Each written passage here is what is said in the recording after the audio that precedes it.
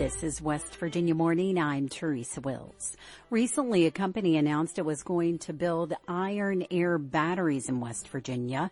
The batteries are not new, but this use is and could be big for the energy industry. Well, the applications are there now that really need it. Grid, energy storage. That story and more coming up this West Virginia Morning. Sunday's interim legislative meetings included an update on the newest additions to the state's educational system. Chris Schultz has more. State Deputy Superintendent Michelle Blatt presented a report to the Legislative Oversight Committee on Educational Accountability on the state's new public charter schools. Established in 2021 by House Bill 2012, West Virginia's first 4 charter schools opened this past fall. Blatt says the Department of Education has worked to support the new schools, which all constitute their own local education agency. So if they want to work with the local county to provide transportation or child nutrition, then they have to pay for those services to the county. We've worked through really Jefferson County and Mon County to make sure that everything is working together the way that it should. There are currently brick-and-mortar charter schools in Morgantown and Kernsville, as well as 2 virtual charter schools, with a 3rd brick-and-mortar charter set to open next fall. For West Virginia Public Broadcasting, I'm Chris Schultz in Morgantown. A report on managed timber in West Virginia led to questions about carbon offset land and what we need to know about it. Eric Douglas has more. The Legislative Post-Audits Committee learned Sunday about the outdated way managed timberland is handled between the State Tax Department and the Forestry Department. That report led to questions from Senate President Craig Blair about how the state is handling carbon offset lands and if the state was even tracking that information. He found out the State Forestry Department has just begun recording the data. That's why I was asking a year and a half ago for us to be getting that information so that we can manage it before it gets out of hand. Carbon offset land is property the landowner agrees to keep undisturbed to offset carbon pollution elsewhere, likely out of state. The landowner is paid for that use. The State Forestry Department has about 4,000 applications that now include a checkbox to indicate if the land is used for carbon offset. A representative from the Forestry Department promised to have the information to Blair in 2 weeks. For West Virginia Public Broadcasting, I'm Eric Douglas in Charleston.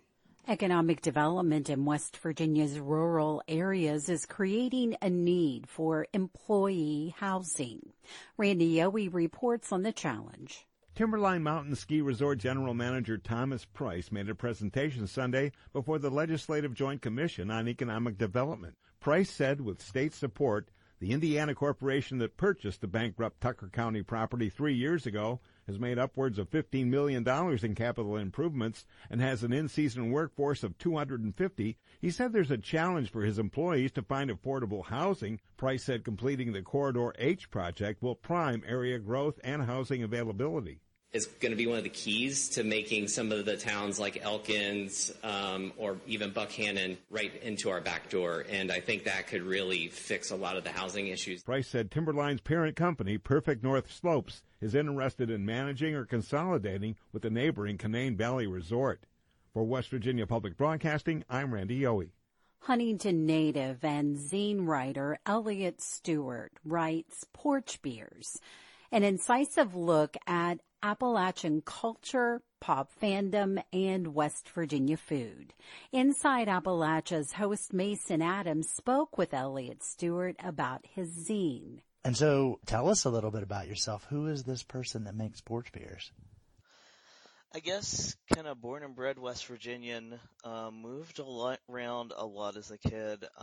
We lived with my grandparents who were ministers and moved about every 3 to 4 years to different parts of the state. So I feel like that wanderlust has always kind of been in me, and one of my ways getting it out and recording memories is just writing. You know, that's always my grandma has little booklets I've made when I was like 5 or 6 that were kind of maybe my first zines, and it's a good way to be kind of front and center about like a lot of like intersecting identities that I have, that I feel a lot of people come up to me and say that I'm like the first person from like X group that they've ever met. And I don't know, that's kind of cool. It has a lot of responsibility to it, but it's kind of cool. And everybody that comes in my house, when they see these zines, they always wonder about the name. Tell us about the name Porch Beers. Sure, that was a tradition in Huntington, and maybe I'm sure elsewhere too, like where you have a porch. But Huntington is a small knit community to where everybody knows everybody pretty much, and you can go by somebody's house, they're on their porch. Hey, do you want a porch beer? Yeah. So you sit down, you have a talk. Could be about nothing, could be about like very important heart-to-heart stuff. But that's just kind of like a hallmark of Huntington Summers, and I wanted what I did to reflect that. So I read through these 5 issues. They're on specific topics, whether it's pro wrestling or Ben Folds 5 or West Virginia food. But there's a larger story arc here too. I mean, I can read growth in these zines. You moved from Huntington to Chattanooga and back. When you read back these zines, what is the story of Porch Beers to you so far? I do go back and read them at times, and sometimes I do it is a little painful to read some of the early stuff just because I have changed so much as a person. But I'm glad I have a record of it, that these things happened. And honestly, it's, I think, valuable to get stories of growth out there because not a lot of people record kind of the minutia of life in Appalachia or in like the various kind of sub-communities I'm in. Porch Beers tracks this geographic shift, but it also documents sort of a different kind of transition. Can you share a little bit more about that?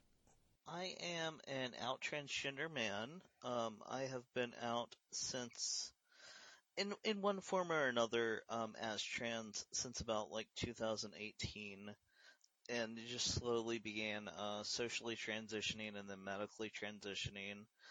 Also considered myself queer. As my orientation. It's been an interesting experience with that. A lot of learning curve. Sometimes people, when they find out, will have like, I like to assume that most people are in good faith when they ask questions, but sometimes they can be very awkward or a little hurtful. But I try to take it in stride, like specific medical questions or things like, and if I don't feel comfortable, I'm at least to the point now where I'm like, hey, that's kind of a weird thing to be asking me, yo. A lot of times I'm the first trans person that someone has knowingly met. And that is wild to me sometimes. That was part of a recent episode of Inside Appalachia. You can hear more of that story on our website at wvpublic.org. This is West Virginia Morning. I'm Teresa Wills. It's 7:52.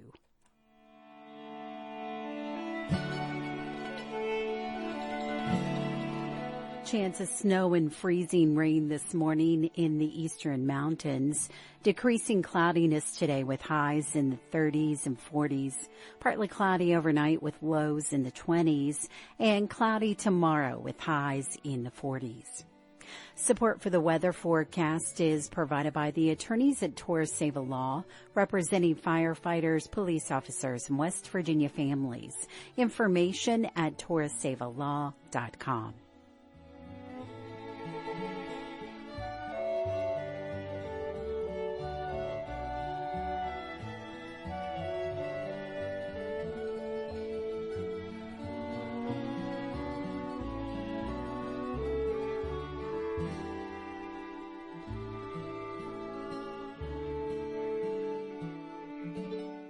Massachusetts-based Form Energy announced in December that it would begin building storage batteries in West Virginia. Hallie Cheeseman is Program Director for the U.S. Department of Energy's Advanced Research Projects Agency. He's been involved in the research and development of battery technology for more than 40 years. He has experience working with the now familiar lithium-ion battery, as well as the newer iron oxide battery Form Energy will build. Cheeseman spoke with Curtis Tate about those two types of batteries and how they're used. What are the origins of this battery technology? So people have, tried to do iron air before. If you go back to the 70s, which was just after the oil crisis, everybody got excited about electric vehicles, although there was no lithium back then to even think about. And so iron air was one of the solutions that people looked at.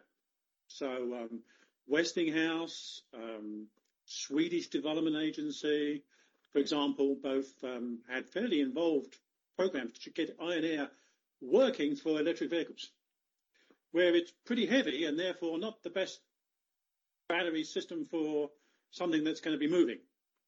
When we talk about iron air regarding Form Energy, we're talking about grid energy storage, where once you sit it down, it's not going to move, and the weight and even the size is a lot less important. So one of the things that's changed regarding iron air as a possibility is, well, the applications are there now that really need it. Grid energy storage.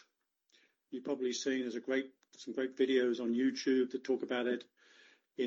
Okay, to get the best out of wind and solar, we need to store the energy when we can't actually use the wind or solar energy that's being produced. Do these batteries have any disadvantages? One of the downsides is that what I call the round-trip efficiency isn't great. So if I put 1 unit of energy in, I only get half a unit of energy out. The rest gets wasted as inefficiency. And that's bad. But it's not bad if the electricity is really cheap. And the electricity really is cheap if you've got solar and wind and you don't know what to do with them. Your alternative is you just waste it.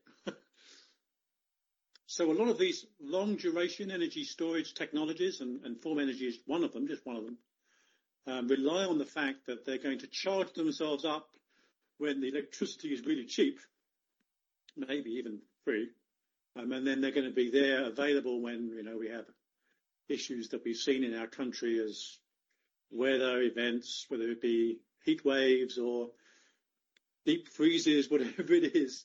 When those things come, and suddenly we need a lot more energy that we didn't expect we were going to need. How does this technology compare to lithium-ion batteries, especially on cost? But, from the get-go, when lithium-ion came out in 1991, if you tried to put it into an electric vehicle then, which you could have done, it would have cost you like $250,000 in a vehicle. And today I've got a Chevy Bolt, and the battery in there is probably $10,000, right? So $300,000 to $10,000, and that's happened over years as the people making lithium-ion have got better at it, and we've made bigger factories, and we've improved efficiencies and all those other good things that manufacturing operations do, given time and volume too.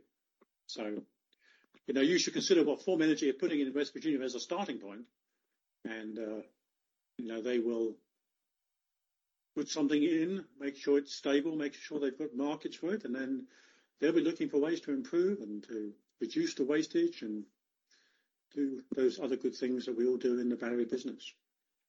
Is there a need for both kinds of batteries to be used to support the grid? There's no reason why you can't use it in conjunction with lithium-ion. So the Form Energy technology is, I think they talk about it's like 24 to 100 hours. But what happens if you need the battery to give its energy in 2 hours? Well, iron air is not going to be good for that. That's where lithium-ion is almost certainly the better solution. So, we don't have to be limited and say it has to be lithium or it has to be iron air. We'll see combinations, right? Where the short duration stuff of a few hours gets done by the lithium, but the long duration stuff gets done by the iron air, for example.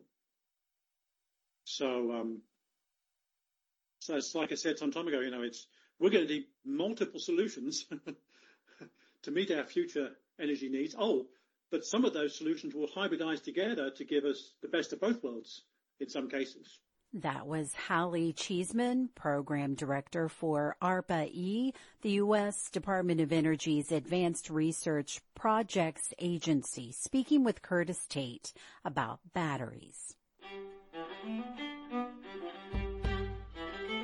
West Virginia Morning is a production of West Virginia Public Broadcasting, which is solely responsible for its content. You can keep up with the latest West Virginia news throughout the day on our website, wvpublic.org. Support for our news bureaus comes from West Virginia University, Concord University, and Shepherd University. West Virginia Morning is produced with help from Bill Lynch, Caroline McGregor, Curtis Tate, Chris Schultz, Emily Rice, Eric Douglas, Liz McCormick, Randy Yohe, and Shepard Snyder. Eric Douglas is our news director, and he produced today's show. I'm your host, Teresa Wills. This is West Virginia Morning.